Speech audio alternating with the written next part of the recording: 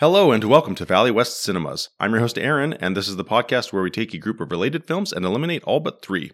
Today I am joined by Tara. Hello, Tara. What's up, guys? I have my list and my red pen ready because today we're discussing the films of Bruce Willis. Bruce Willis has been in the news lately for an unfortunate reason. He is retiring from acting due to a condition called aphasia, if I'm saying that correctly. I think that's right. Yeah. Okay. From my understanding, it's a condition to where he has a hard time remembering or forming speech. We aren't the first to point this out, but it was noticed by some others, including Red Letter Media. They talked about how in some of the recent Bruce Willis movies, all of those straight-to-video movies he's been doing lately, you can see an earpiece. The speculation is that lines are being fed to him because he can't remember them anymore, which is super sad.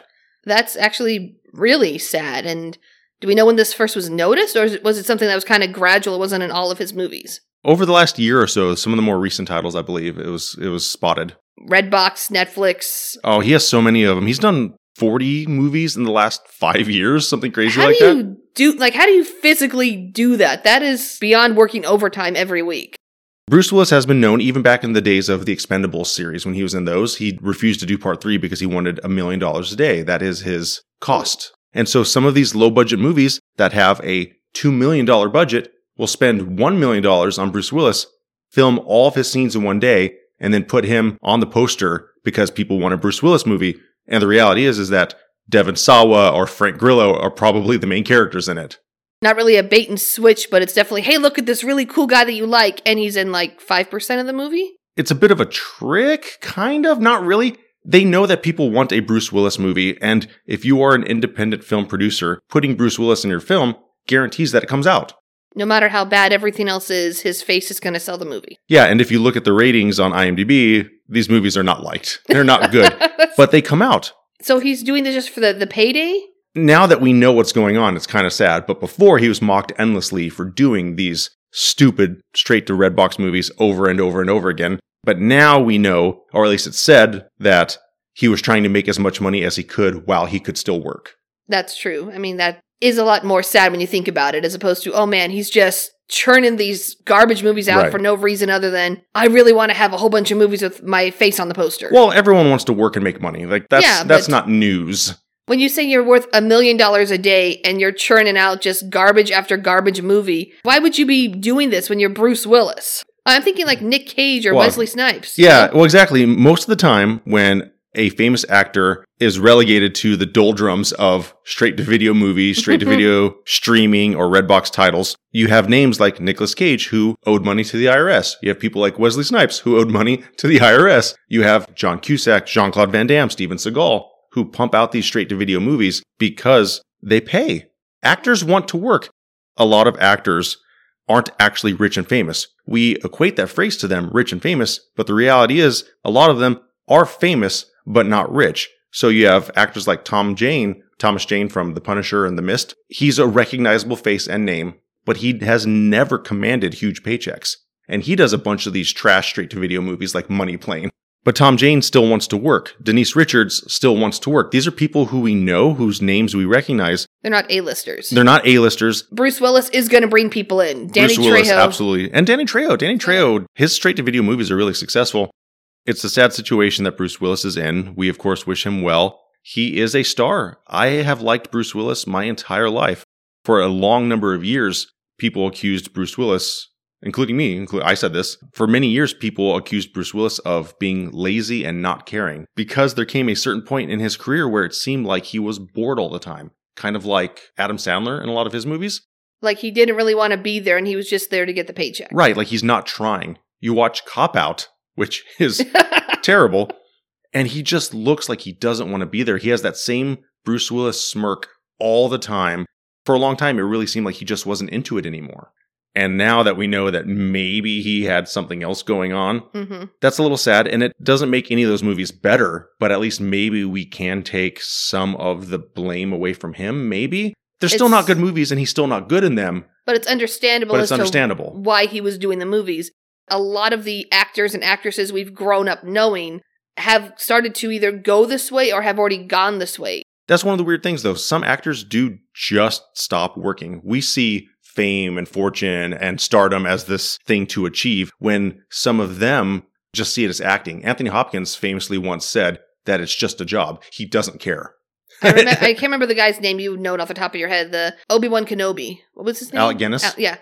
Hated everything with Star Wars. He did. Hated everything he about it. He thought it was so stupid. Hated more than... And he's a cultural icon for his role as Obi-Wan Kenobi. People still know it and love it. But to him, it was a throwaway and he hated it. Some people don't want to do movies and some people want to work forever. Cameron Diaz retired. She hasn't done a movie in 10 years, something like that. Sandra Bullock didn't do a movie for 5 years or so before The Blind Side. Some of them want the work, and some of them probably definitely want the money. And so you have situations like Adam Sandler where he does a movie like Pixels and just looks bored the whole time. And Bruce Willis did have a little bit of that feeling. It seemed like he was bored in the last, 10, 15 years worth of his movies. Mm-hmm. And maybe he was. Maybe it's unrelated to what he's going through. But either way, it's the situation he is in now. It's unfortunate. I grew up with Bruce Willis. He was one of the mega stars of my life. Same here. He was one of those people like Stallone, Schwarzenegger. Other ones like Steven Seagal were kind of big for a little bit and kind of cloud bursted and were gone. Yeah, Steven Seagal and Van Damme had a 3 to 4 year period each where they were huge and then just immediate failure. And I think that's a lot of the later Bruce Willis stuff and some of his early stuff too. He is, the badass guy. He's holding the gun. But when he lots of cops. He plays lots of cops. But when he starts looking bored while he's doing it, mm-hmm. that's when you're thinking, When it seems like to you as a viewer that the actor you're seeing doesn't want to be in that film, you're not going to like the movie. Here's $1 million. We got to get him done like today. There's no reshoots. And, good for him. If he's able to earn those checks, why not? But today we're going to have more of an open conversation about his overall filmography. We will still end up with our 3 surviving films, kind of like we did in the Will Smith episode. When I was compiling this list, a couple things stood out right away. One was that he has quite a few movies with numbers in the title, and not like sequels, but Fifth Element, Sixth Sense, 12 Monkeys, 16 Blocks, the whole 9 yards. And the other thing that kind of stood out was he starred with a lot of sitcom and TV actors, and I wonder if that has something to do with him starting in TV himself. Bruce Willis was a TV actor. He had a hit TV show called Moonlighting. It ran for 4 seasons. It was a romantic comedy show about private investigators. It was very popular, and that is what led to his film career. And then you have movies like Blind Date with John Larroquette from Night Court, Striking Distance, where the bad guy is Frasier's dad. Jack Black shows up in The Jackal.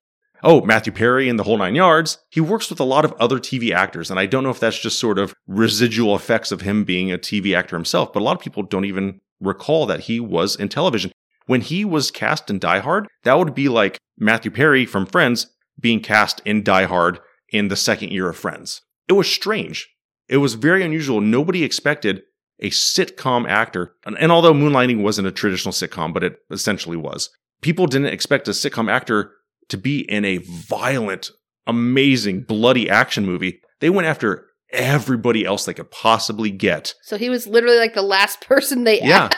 Die Hard famously started as a sequel to Commando. It was going to be Commando 2. It was for Arnold Schwarzenegger. Die Hard was originally offered, and Tara, please don't blow out the microphone when I say this. Die Hard was originally offered to Frank Sinatra. I could see that. You can see a nearly 70-year-old singer in Die Hard as John McClane. Maybe not in his 70s, but... This was 1980s Frank Sinatra. Old blue eyes. I mean... Okay, you're very confused. I'm trying to imagine how that would look just on the movie poster. Die Hard was developed as a sequel to Commando, but because it's actually based on the book that is a sequel to a movie called The Detective starring Frank Sinatra, contractually, they had to offer it to him first. And then Schwarzenegger said no. And so when Schwarzenegger said no, they retooled it a little bit to where it was no longer a sequel to Commando. As far as the films today, though, we are going to preemptively eliminate the Die Hard films because those are discussed in an upcoming episode. We're also not including the M. Night Shyamalan movies because those were discussed in its own episode, and we did both save The Sixth Sense and Unbreakable. And we're also not going to include Pulp Fiction because I think Pulp Fiction is a masterpiece, and it wouldn't be really fair to include it. Honestly, if we kept all of those, Die Hard, Pulp Fiction, and Sixth Sense would probably be my 3, and that would make this boring, so I don't want to do that. So we are not including those. We are going to look at all of his other movies. Except for the 150 ones he did for Redbox, Netflix, and all those. Most of his better movies came out before 2006 or so. Probably his better later movies, I would say, are Red and Looper. Looper is incredible. I liked Looper. I don't know if I'm going to keep it, but it was a very interesting premise. And he's not phoning it in, so to speak. Everyone in the movie looks like they're actually having a pretty good time with what they're doing. I think it is a great, fantastic film. It's a little weird how they made Joseph Gordon-Levitt look like Bruce Willis with the makeup. They're not going to de-age Bruce Willis like Will Smith and Gemini Man. But see, that actually would have been better to have Bruce Willis in Gemini Man because he is kind of different looking than how he was in Moonlighting, I guess. Between these two, I would cross off Red. It's fun. If you haven't seen Red, it has a very simple premise. Old people shoot stuff. That's actually a very good premise for a lot of the target audience. Yeah, senior citizen action movie. A big selling point in the trailer was Helen Mirren with a big old machine gun. I don't remember the trailer at all. Yeah, that was a big selling point. And you had Morgan Freeman and John Malkovich and Bruce Willis. It's good. I like Red. If you haven't seen Red and you want a fun movie, that's a good word. It's fun. Sounds dismissive, though, doesn't it? A little bit? You beat me by 1 second. I was about to say that. Fun, fine, cute. I overuse those words. I know. I try not to. I need a better vocabulary. I know. It has a sense of humor about it. It runs with its concept. The action is stylized in a comical way. Looper, I am not crossing off yet. Also, real quick, I didn't make the joke. I was going to say at the start of this that we're going to talk about Bruno, even though the song says we don't talk about Bruno. And the reference being that Bruce Willis recorded some music albums under the name Bruno. And so if you want to watch Bruce Willis hamming it up on stage, I think he has a harmonica maybe. There are music videos. You can go on YouTube and look this up. That actually sounds kind of entertaining. Oh, he is not a good singer. It's not easy to cross over. Not everyone can be Will Smith and go back and forth between TV, movies, and music. Eddie Murphy has an album. Keanu Reeves has an album. Jared Leto has a band. Although his band is definitely more successful than the other people. Is that the 30 Seconds to Mars? Uh-huh. At least I've heard of them. And you know what? Here's the thing, though. It's not 30 Seconds to Mars. It's way further. So no Red. Old people firing machine guns will never not be funny. Looper was good, but it can't compare with some of the other ones on this list. So I'm taking them both off now. I'll talk very briefly about a couple of his early movies. Blind Date is one where it's just a date from hell. It's very sitcom-like. It was made by Blake Edwards, who has done some good things, but you watch it and it looks like a bad TV comedy.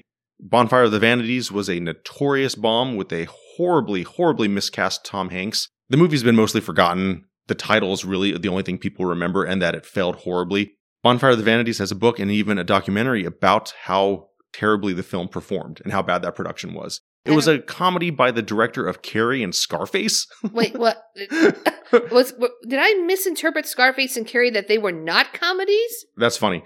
But that movie, Bonfire of the Vanities, was a notorious failure, and it was really the first time that Tom Hanks was sort of put in question as far as his bankability as a star. So this was right after Big. This was his, I'm an Academy Award nominee, and I'm going to do this movie based on a hugely successful Tom Wolfe book. And then the movie is just a disaster. But thankfully, only 2 years later, he bounces back with Philadelphia. Bonfire of the Vanities sucks. Philadelphia is great. Striking Distance is one of those cop movies that just blends together with all the other cop movies Bruce Willis did. It sounds like a movie that Steven Seagal was fighting to get into, you know? Striking Distance is about a former cop who is now a river coast guard, whatever the term for a coast guard is, but in a river. He monitors a river, he drives around. He's like a boat cop. And Boat Cop, has that been done a lot in movies? Dude, Boat Cop is a great title. That's a title of a movie. But this action thriller with Bruce Willis, his partner is Sarah Jessica Parker. To see her in that role, it's very strange. And then when they make out and there's like a sex scene, it's weird. That would at least make sense with, him being a boat cop. Yeah, Boat Cop. We gotta look up Boat Cop. There has to be a Boat Cop movie. That is such a cool title. Bruce Willis also had Mortal Thoughts, and that was back when he and Demi Moore first got together, and so he was trying to support his new wife's career. He plays the abusive husband that gets killed in it, so it's kind of like a small supporting role, but they want his name on the poster because he and Demi Moore were a tabloid couple. He has the most horrific goatee in it. He looks terrible. Watching Bruce Willis play a wife beater, I know it's acting and actors act, but man, that's not how I think of Bruce Willis. Bruce Willis, in my mind, and I think in most people's minds, has always been maybe not exactly a cop, but or someone... a good guy. Well, he did play the bad guy in The Jackal. He played a hitman who changes his identity. And then you have Richard Gere playing a former IRA sniper with an Irish accent. I find him. I'll find your killer. And it's, oh man, it's so painful. Actors act, but after a while you do start to see certain people in certain roles and go, okay, that's kind of what he's we the see. hero, and that's fine. Yeah. And there is a point in casting against type. When you cast someone that you don't expect in a role, like when Keanu Reeves played a serial killer in The Watcher, that was actually kind of cool. Robin Williams in 1 Hour Photo. 1 Hour Photo. Oh, he was so good in that. That terrified me because I was like, this is Robin Williams. He's Mrs. Doubtfire. He's the genie from Aladdin. He's, happy, cool dude. And then he plays a bald, creepy stalker. Oh, man, I love that movie. Terrifying. Yeah. So there's a precedent for casting against type. So having Bruce Willis play this abusive character could have made sense somewhere. Back then, around that time, he also had Look Who's Talking, which is pretty good. Look Who's Talking opens with a sex scene, and then it cuts to the opening credits. You see the visualization of sperm swimming and running towards an egg and like racing towards it. And I was very confused as to how they did it. Now I know it's puppets, but you watch it, and it's really like they magically shrunk a camera and are flying along with swimming sperm. It looks amazing. However, does. I don't know if they used like Jim Henson's Creature Shop or what they did, but it looks incredible. It's an incredibly made sequence. And it was very confusing as a child because I didn't know what it meant. Yeah, I will say Look Who's Talking, not talking about the sequels, but... Oh God, no, we're not. Yeah. But he does the voice for the character Mikey? The boy. I didn't know it was Bruce Willis. Because I remember watching Look Who's Talking all the time when I was a kid, missing a whole bunch of the intricacies and the adult humor in it because I just see it, hey, it's a baby that talks. And when you watch it again, knowing that is Bruce Willis, it kind of takes on another very funny tone of, hey, he's really good at this. And it's a weird premise. If you think about Look Who's Talking, the main character has no effect on the story. The characters don't hear Bruce Willis. It's essentially a comedy about a single mother meeting a cab driver and falling in love. And meanwhile, you have another character performing Mystery Science Theater 3000 type commentary. But nothing Mikey says matters. It's just jokes while you're watching an hour of another movie at the same time. But it flows so well. Oh, it's good. And then when part 2 came out, John Travolta's character goes from being a cab driver to a pilot. So that makes sense, I guess. Yeah. He got his license. I don't know. Part 2 is pretty awful. 3 is really bad. That's with the dogs. The dogs, yeah. Is there a 4? There was not. I feel like there was a TV show. I believe there was a TV show, and I know they've done a couple other Talking Baby TV shows as well, but I do believe there was one official Look Who's Talking TV show. Looking over his list, there's a lot that look almost interchangeable just by the titles. Tears of the Sun. And that sounds really interesting until Perfect Stranger. Perfect Stranger. Was that Hostage. Another? Seriously, these all could just be anyone. Anyone could have done these movies. That's one of those things I've said before too, where Die Hard is such a good title. Die Hard. What does that even mean? Is it a battery? I don't know. Tears of the Sun could be almost anything. Yeah. Hostage. If someone were to ask you, describe to me the movie Hostage, does anything specific come to mind? Someone is a hostage. Like horror movies of the last, 20 years or so, a lot of them have had titles like The Cursed, The Curse, The Conjuring, The Return. It's so bland. And The Curse was one that came out recently, and its original title, I believe, was called Silver Fangs. How much better is that? Sounds actually kind of cool. Yeah, Silver Fangs is a way cooler title. Looking over the list, the one that hits me quickest just by doing a quick glance is Mercury Rising. Because again, oh, man. The title could be almost anything. It's probably an action movie. That movie is so cringe, though. It is so bad. All I can think is that someone watched Pet Sematary and thought, you know what? Let's get that kid from Pet Sematary before he ages out of that cute factor. Mercury Rising is one of those movies where Hollywood treated autism like superpowers. They still kind of do, but not as bad. They did very recently in The Predator, movies like Don't Say a Word, and then Mercury Rising, where someone with some form of autism is the only person that knows the secret code that the bad guys want. But you watch these now, or even then, and they're just so cringy. They are bad, and Bruce Willis plays the typical cop protector character who... I'm the only one that can protect him. I'm going to knock off a few real quick. Surrogates is The Sims in real life, kind of like that weird, gross sequence in the Gerard Butler movie Gamer. Except in Surrogates, nobody actually goes outside in their real bodies. They all possess robot versions of themselves that look younger and hotter. And so the real you is back at home sitting in a lounger. And then there's a ideal version of you walking around actually living life. And that sounds like probably not too far off from where we're going maybe one day. But Surrogates is not great. I like the idea. The high concept is cool. Watching Bruce Willis, use his human body, his beaten, old, tired human body to try to solve this crime, it's a neat idea, but it's so stupid. Surrogates is not a good movie. They needed somebody like Christopher Nolan. Death Wish it's a remake of the Charles Bronson movie. It's okay. It's fine. If you need to watch an action movie, a studio-made, higher budget action movie, something with at least a little more skill to it than these Redbox movies, sure, Death Wish, whatever. Perfect Stranger is the one with Halle Berry, where she thinks that her dead friend's boss, Bruce Willis, killed her. It's not good. Really bad plot twist. Who cares? I love Last Man Standing. Last Man Standing is a remake of the Japanese film Yojimbo, which was also remade as A Fistful of Dollars. It takes place in Prohibition era. Bruce Willis comes into this town, starts working for both of the rival gangs, pitting them against each other. It was made by Walter Hill, who did 48 Hours. I like Last Man Standing, but I cannot defend it as a good movie. If you want to watch a sort of Western, but with cars and guns, it's not exactly well made, but but I like Last Man Standing. I'm definitely crossing all of those off. Every time I hear Last Man Standing, I think of the Tim Allen sitcom, so it just kind of... That came later. I know it did, but it's like the title's kind of ruined just from that. I agree on the Surrogates especially. Such an interesting concept, a great premise. It was just executed so badly. Surrogates has a great concept, but it needed to be made by someone with a more deft hand because you see the potential. The possibility is so good. That's what hurts, right? When you see the possibility and you just know that, okay, now I have to wait another 10 years before somebody tries this again. It's just so disappointing. The Whole Nine Yards was a huge hit. The sequel is one of the worst movies I've ever seen in my life. Was that The Whole 10 Yards? That was. No, I'm not kidding. The Whole 10 Yards was a sequel. The Whole Nine Yards was amusing, and people really seem to like it, except it's been forgotten. And if you watch it now... Kind of cringe? It's really sitcom-y, like pratfall sitcom-y. Whole Nine Yards is the movie where Bruce Willis plays a hitman who is living a happy suburban life, trying to be a normal person, and his neighbors realize who he is, and one of them sort of fangirls over him, and the other one, who's Matthew Perry, freaks the hell out. So every time Bruce Willis tries to be friends with him, he's just having like a nervous breakdown. And that's the gag. That's the gag of the movie, that Bruce Willis is actually kind of a nice guy. It's pretty much forgotten, isn't it? Probably. I mean... The sequel didn't help. One movie that I did love quite a lot, actually, but I'm not going to keep, was Disney's The Kid. You love that movie? I thought it was so amusing and cute.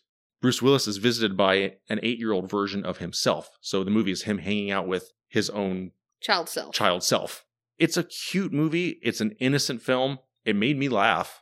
And I am a wistful, nostalgic person. When you see a grown-up person having an opportunity to speak with their younger self, I don't know, it gets me. I like that. That would be kind of cool. I don't know if I would want to meet my 8-year-old child self. I'd have a lot more fun with, like, just going into high school and say, hey, here's a list of things you need to not do and list of things you need to do. Invest in Apple. Yes. Invest in Apple, invest in Amazon. I just picture 15-year-old me saying, what the hell is a Google? Fun fact, the reason it's called Disney's The Kid is not just because they're putting the studio over the title.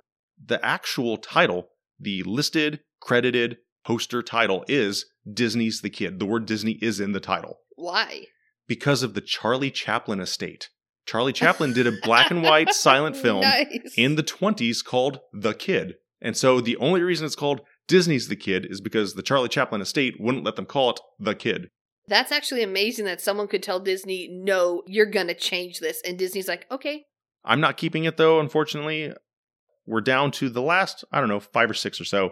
And these are, to me at least, the really, really good ones. The first I have to cross off, though, is Hudson Hawk, because it was a notorious failure.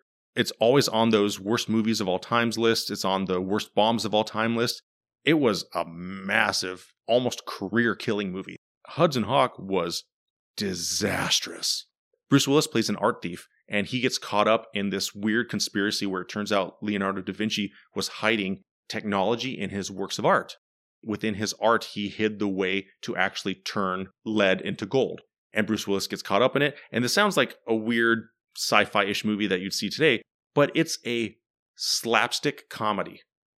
Oh, why would you do that? With characters named Butterfinger and Kit Kat. Why would you ever do that? And it's not like Naked Gun slapstick, but the comedy exists outside reality. For example, a character drives off a cliff in a limo, and the limo explodes midair, as they do, because, when vehicles go off cliffs, they explode before they hit the ground, right? Duh, what kind of cars are you driving? And he survives. And when his friends say to him, how did you survive the explosion? He says, there's a sprinkler system in the back of the limo. Wow. And then they say, how did you survive the impact? He goes, airbags.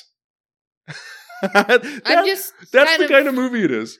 Sitting here, it sounds like something like a 12-year-old would write, thinking this is like a really cool, awesome idea. It's very Axe Cop.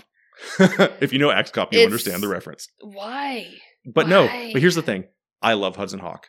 Hudson Hawk is hilarious. Is it intended to be hilarious? It is a comedy. It is a comedy on purpose. Okay. I think people couldn't get past how dumb it is.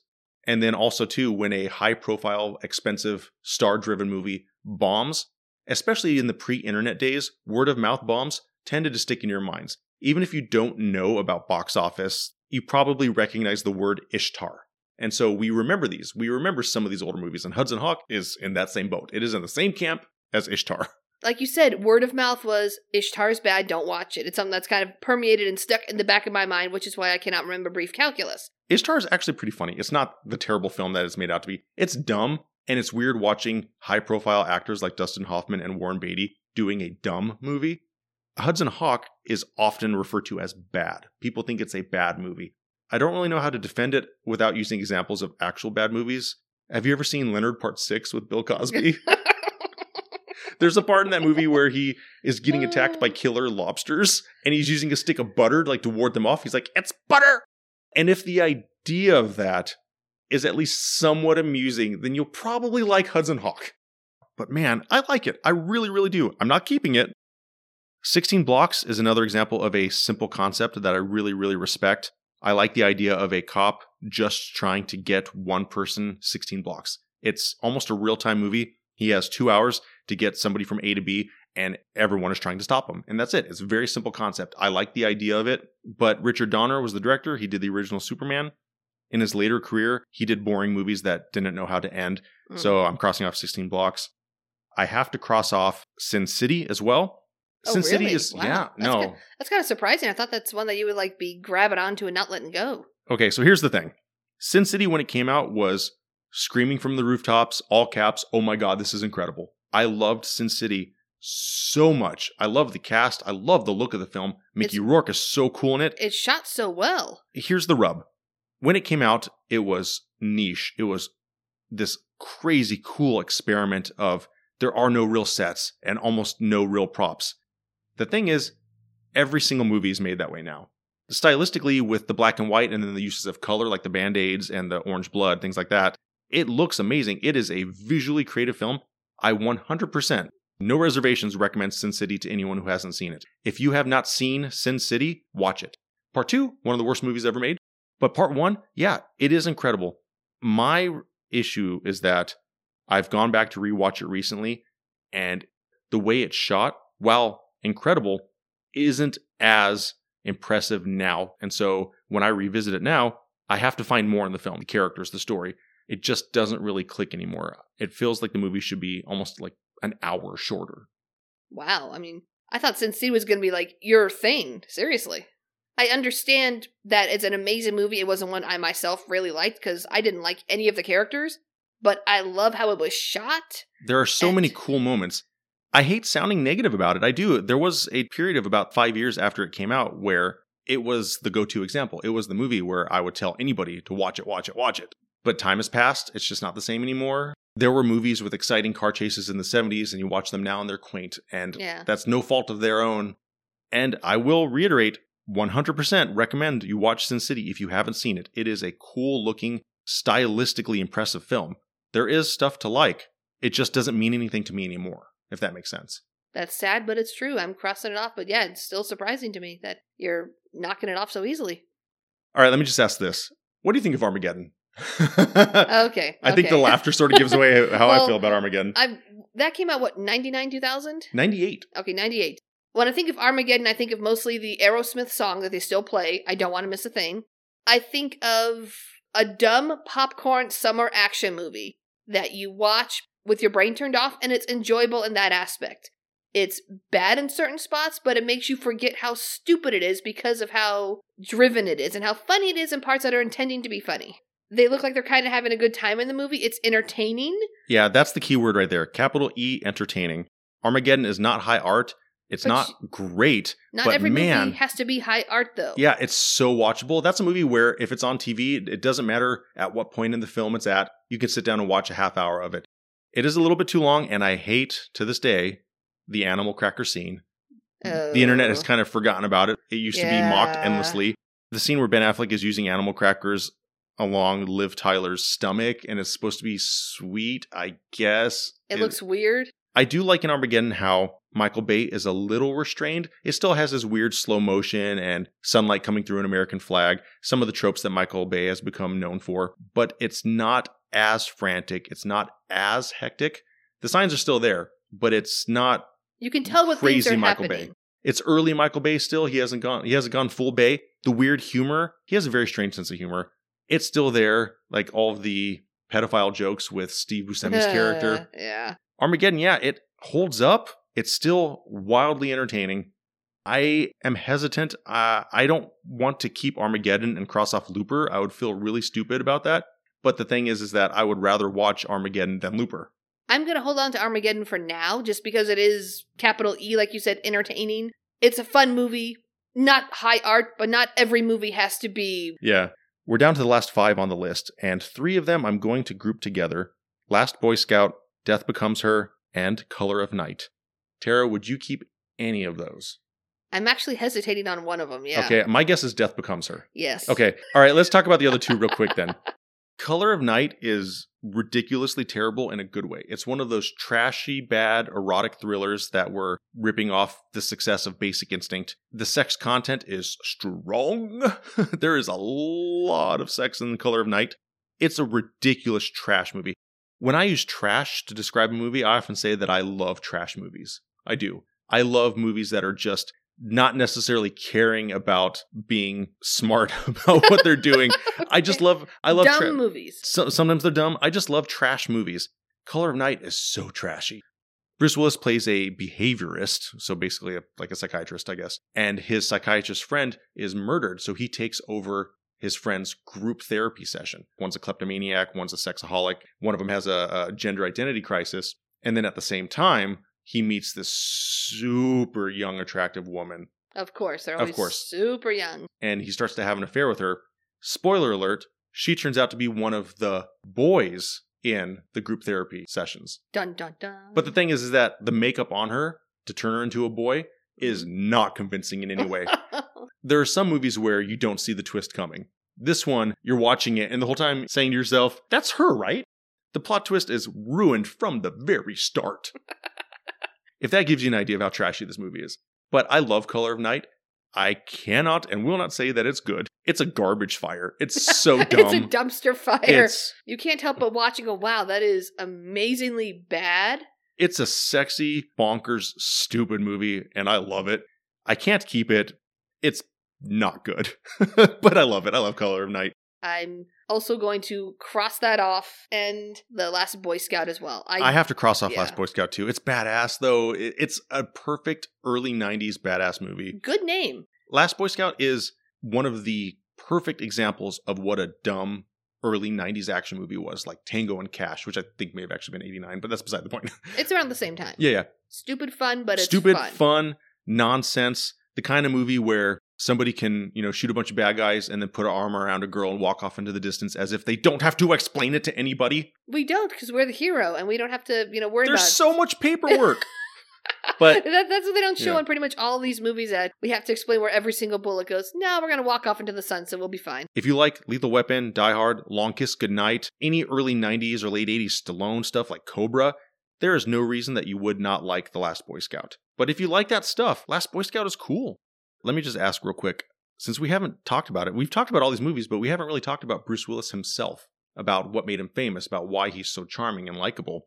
And Death Becomes Her really is kind of what triggered that in my mind, because he is so frantic and almost cast against type. Because that movie came out after the Die Hard 1 and 2, I think, right? Yeah, it was after Die Hard 1 and 2. Death Becomes Her, I believe, was 92.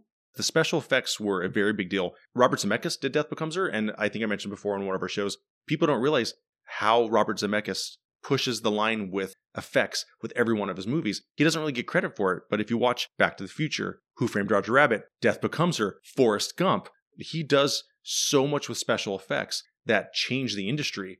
And no one really gives his films credit for that. And Death Becomes Her is one of those ones where even the fat suit, in the beginning, Goldie Hawn wears a fat suit. We had never seen one like that before. We're used to it now with the clumps, Nutty Professor. Mm-hmm. But back then in 92, we had never seen anything like that where, wow, that's Goldie Hawn? How is that even possible? Now it's just common, it's whatever. But back then, we'd never seen that before. Or when she gets shot in the stomach and turns around and you can see the hole in her stomach. Yes. That was mind-blowing. Like, oh my, how did they do that? Yeah, and we watch it now with Meryl Streep's head turned around, and it looks super cartoony. But back then, it was face-slapping, mouth agape, incredible. I'd say some of the effects don't hold up entirely well, but... Yeah, they really don't, because it's been 30 years. For the time, it was still amazing. Even now, you can kind of watch it and go, okay, part of you still sees the giant hole in her, or her head turned around, and you're like, wait a minute, how did they do that? Yeah, it was incredible. And Bruce Willis, man, nerdy, nervous. He's so nervous and just beat around the whole movie. He's a little nerd the entire movie. A pushover. The opposite of what you expect from Bruce Willis at this point. And he is so good. Watchable and charming. Relatable. Skittish. And it's so amusing. He's got this little ugly mustache and he's got like balding hair, if I remember right. He seems like he's on the verge of crying the entire movie. Precisely. He is not playing Bruce Willis at all. I like Death Becomes Her, and I think it is one of the best examples of Bruce Willis being a good actor. No one really ever talks about him being a good actor, and in fact, they probably talk about him being a bad actor, especially recently. And Death Becomes Her, he is so good at it. The idea is that you get this little bottle and you drink it and you become immortal. Well, you're supposed to only take a drop at a time so you stay young, but they overdo it. Yes. The problem with immortality doesn't mean indestructibility. So if you do get hurt, you're stuck with your body forever. They shatter at the end and their heads are lying on the ground, wondering, what are we going to do now? And seeing this as a kid was rather traumatizing. It was. It was a very boundary-pushing PG-13. Dark and sexual. And as a young boy, when this movie came out... You're like, whoa. It's a comedy, but it's kind of a dark comedy. Oh, it's not kind of. It is a dark comedy. I think the end of the movie, it's them at his funeral where he lived like 20 years, 30 years and had a family and grandkids and did all the other stuff. That line always stuck with me. At his funeral, the preacher says, for him, life began at 40. And as I'm aging, that really sticks with me. All right, well, I am hesitant on Death Becomes Her just for now. But he's actually acting. He's not playing one of the usual personas we see. Yeah, he's not the lead role, but he is the best in that movie. I'm going to keep it, I hesitate to say entirely for now, but I'm kind of leaning on keeping it on Well, we're at the end, and I don't know what you have left, but the two we haven't talked about, and I guess spoilers, because I'm definitely keeping them, are 12 Monkeys and The Fifth Element. An amazing movie from start to finish. Everything in that movie is great. I know people who hate sci-fi and hate everything about the entire genre of space stuff. Mm-hmm. And they love The Fifth Element. Fifth Element is so good. Everyone knows Leeloo Dallas Multipass. Yes. It spawned a million different cosplays and different costumes and all kinds of great things for people with that. When I saw The Fifth Element, I was the film critic for my high school newspaper, and I hated it. I hated it so much. I did. I thought it was stupid as hell. I thought that the satellite on the back of a cockroach was so dumb. I thought the acting was over the top, and I wrote a bad review. Being the era that it was, I saw every movie multiple times, no matter what I thought about it. I saw everything more than once. So I went back and saw it again, and I kind of liked it. And then I went back and I saw it again. So over the course of this weekend, I changed my mind on the film and I rewrote my review. Now, all the stuff that I hated before, I just love. I think that it is a amazingly put together, visually impressive. Even the music by Eric Serra, I love that soundtrack so much. The acting is over the top. I look up to Gary Oldman in that movie. Not as a character, but as an actor. Like the way he performs that sort of Kentucky Fried space villain. I hate to say it, given the topic of this episode. The weakest link probably in the entire movie is Bruce Willis. Well, that's because he plays the straight guy, the not the over-the-top flamboyant. He's the straight man, so his role is just to react to everyone else. And that kind of sucks for a main character. It works so well when everyone else around you is so over-the-top. We need someone who isn't also all over the top, just mashing off each other. He is just pulled along the whole time. And even though he's the hero of the movie, he never meets the villain of the movie. They never interact. Not once. There's one scene where he goes out a door just as Gary Oldman comes through another door. Mm-hmm. And that's it. the hero of your movie never meets the villain. He's not responsible for defeating the villain. But Gary Oldman's not the full villain. He's just part of the bad guy. I know, but still, it's so weird. Like, that would be like Die Hard, and John McClane never meets Hans Gruber, and then somebody else kills Hans Gruber, and he still gets the girl at the end. Yeah, that's true. But I love the movie. It is just well thought out. The characters are fun. Everyone's having a great time. Chris Tucker's just almost annoying. Some people wouldn't say almost, but it depends on your tolerance for over-the-top characters and style and acting. Mm-hmm. It is, I hate to say dumb on purpose, because it's not intentionally dumb.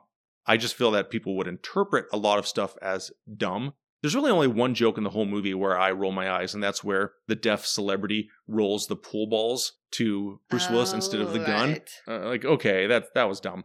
If you can recognize that this is a French comedy, basically, it's very enjoyable. I love the style, the costumes. The set design is amazing. Everything with this movie screams out future, but fun future. Kind of like the opposite of Prometheus. Don't mention Prometheus. The world building, you understand the situations, the way they live, the food, the cigarettes. Like, you see these cigarettes that are 3/4 filter. It's hilarious. Yes. The scenes with the taxis, the flying cars. You have 1 point on your license. Yes. They have product placement with McDonald's, and it's one of the few movies where it makes sense. It's a happy, enjoyable, bizarre, 90-minute creative movie. It's just fun from start to finish. It is a bundle of energy and creativity. Fifth Element is amazing. The very opening of the movie, before we get to all the insanity, where it's got the aliens coming down to Earth and taking away the elements and saying, Aziz, light! Yeah, we'll be back. It kind of brings to light, like, Brendan Fraser's The Mummy, and then we jump ahead to the future, and you're like, this looks so awesome. I don't get how it ties into the first part. I don't care. Look at the taxis. Some have complained about when they go to the temple at the end, the one alien that got trapped, the big robot alien that got trapped, isn't there. And who cares? And some people have a problem with the evil planet not really being explained, or why it looks like iodine is coming down Gary Oldman's forehead when he's on the phone with the evil planet. I don't care. It's weird for weird's sake, and I'm fine with that. Yeah, this is one of those movies where there's little plot holes, and I really don't care. Well, I don't even know that they're plot holes. To me, it's just kind of like not showing people going to the bathroom. There are things that don't have to be explained. Like when the ship is being prepared for launch, and you have a bunch of crew members using flamethrowers to like burn little bugs off the ship. They don't explain what those are. The world is implied, and you can figure out what's going on. They don't need to explain everything to you. I like it. I'm keeping the Fifth Element. It's just no question about it. Yeah, 100%. I already said I'm keeping 12 Monkeys. What do you think about 12 Monkeys? It's good. I love 12 Monkeys, but I like the look on your face right now. No. Have you watched it during the pandemic, though? No. Watching it now after the last 2 years that we've been through, because 12 Monkeys is about a world ravaged by a virus, and they send a convict back in time to try to find out the source, to try to find the people who released it. Well, not stop it, because they can't, in their version, they can't change the past. It's kind of like Avengers time travel logic, like it's already happened. Well, then why would you send him back to find out? They're going back to try to find out where it came from so they can figure out how to stop it in their time. They're not trying to go back in time on this mission to change their future because... Gotcha, right. I forgot that part, but... Yeah, it's already established. There's so many little time travel little loops where he messes up. He thinks he has the right person and it's the wrong person and something else entirely. He keeps getting sucked back. Yeah. It's a good time travel movie. It's a great concept, but compared to like Armageddon or Death Becomes Her, where those are at least entertaining. I like 12 Monkeys, but I don't know if it is Bruce Willis's best role, or at least a role where I enjoy it. Oh, he's so good in it, though. He's good in it, though, but he plays disheveled, lost, manic. I don't want to say crazy person because he's confused by the trauma of time travel. And he even gets put in an asylum in the movie, and he meets Brad Pitt. 12 Monkeys is good, especially after the past 2 years we've had with just COVID and crap. But I don't know if I want to sit down and watch 12 Monkeys on repeat. Okay, well, I like 12 Monkeys. The accordion soundtrack, like the soundtrack is mostly accordion. It's very creepy. The ending kind of like, oh, he's a little kid seeing his future self do this. I'm like, that just... So spoilers, but there is an ending to the film that is a twist, but the plot twist was telegraphed way early. It's kind of obvious. And ultimately, the twist doesn't matter. It doesn't, but it just kind of felt almost out of place. What I like with 12 Monkeys, though, is there's a flaw to his character. It's not somebody who is Bruce Willis standing up, big shoulders, going back in time on this mission. He goes back and he is scrambled in his brain. He barely understands what's going on. he is overwhelmed by fresh air. He's completely lost as a person. I mean, I don't know. I think it's great. In Fifth Element, he isn't quite the hero either. I mean, we know he's like the... In Fifth Element, he is basically sighing the whole time, as if he's going, I guess I'll go do this. But that fits with the movie. It fits, and it's good. Armageddon, he's kind of borderline, hey, look, I'm awesome, good guy. I'm going to do the heroic sacrifice thing. He's in charge in Armageddon. He's in charge. My only problem at all with 12 Monkeys, and it's minor, is that, of course, he has to have a love interest. It's kind of like Starman. It's kind of like the relationship in Starman. But at least in Starman, you believe that Karen Allen is falling in love with this alien who looks exactly like her dead husband. But in this, I don't buy the romance at all. We don't need it. It was completely unnecessary. Honestly. Yeah. I love 12 Monkeys. I think it is great. I think it's great. I'll use the G word. I do like 12 Monkeys, but I'm just not sure if I want to keep it compared to another fun movie. Okay. So you'd rather have a good time. You're thinking about the viewing experience. Yeah, I mean, 12 Monkeys is great, but if we did, say, a virus outbreak episode, Contagion is a great movie, but I wouldn't want to sit there and watch Contagion over and over again. Maybe this is me, and maybe it's my paranoid, worrisome self, but I've watched Contagion like 4 times during the pandemic. Other than the 2 that I said I'm saving, I still have Death Becomes Her, Looper, and Armageddon, so I can only save one of those. Honestly, that's a tough choice. If I use Terra logic and say, what would I rather watch right now? I would say Armageddon. If I were to say, what movie is Bruce Willis the best in? That's Death Becomes Her. And if I were to say, which one is the best movie? That's Looper. So this is tough. I don't know what to say. Well, I'm down to 4. So you only have 1 to eliminate? Yeah. What do you have left? I've got Armageddon, 12 Monkeys, Fifth Element, and Death Becomes Her. Well, I feel like I know exactly which one you're crossing off. I feel like you're going to cross off 12 Monkeys and keep Armageddon. Okay, so here's... Looper and 12 Monkeys you're both debating on, right? 12 Monkeys and Fifth Element are 100%. Okay. It's between Death Becomes Her, Armageddon, and Looper as my final film. Even though Looper is the better movie, this is a Bruce Willis-themed episode, I am going to go with the movie that he is the best in. I would actually pick Looper or Armageddon over Death Becomes Her, but this is a Bruce Willis episode. He is the best in that. So I'm crossing off Looper and Armageddon. Wow. I'm going to break your heart on this and just throw away the monkeys. Well, no, I already knew you were going to cross that off. All right, Tara, then, what are your 3? Armageddon, The Fifth Element, and Death Becomes Her. All right. As for me, now playing this week at Valley West Cinemas are Death Becomes Her, The Fifth Element, and 12 Monkeys. What do you think? Let us know on Twitter at VWestCinemas or Instagram at ValleyWestCinemas_podcast. If you'd like to support the show, please visit patreon.com/ValleyWestCinemasPodcast. And of course, please rate and review wherever you listen. It helps us a bunch. I'm your host, Aaron. I was joined today by Tara. Thank you for listening.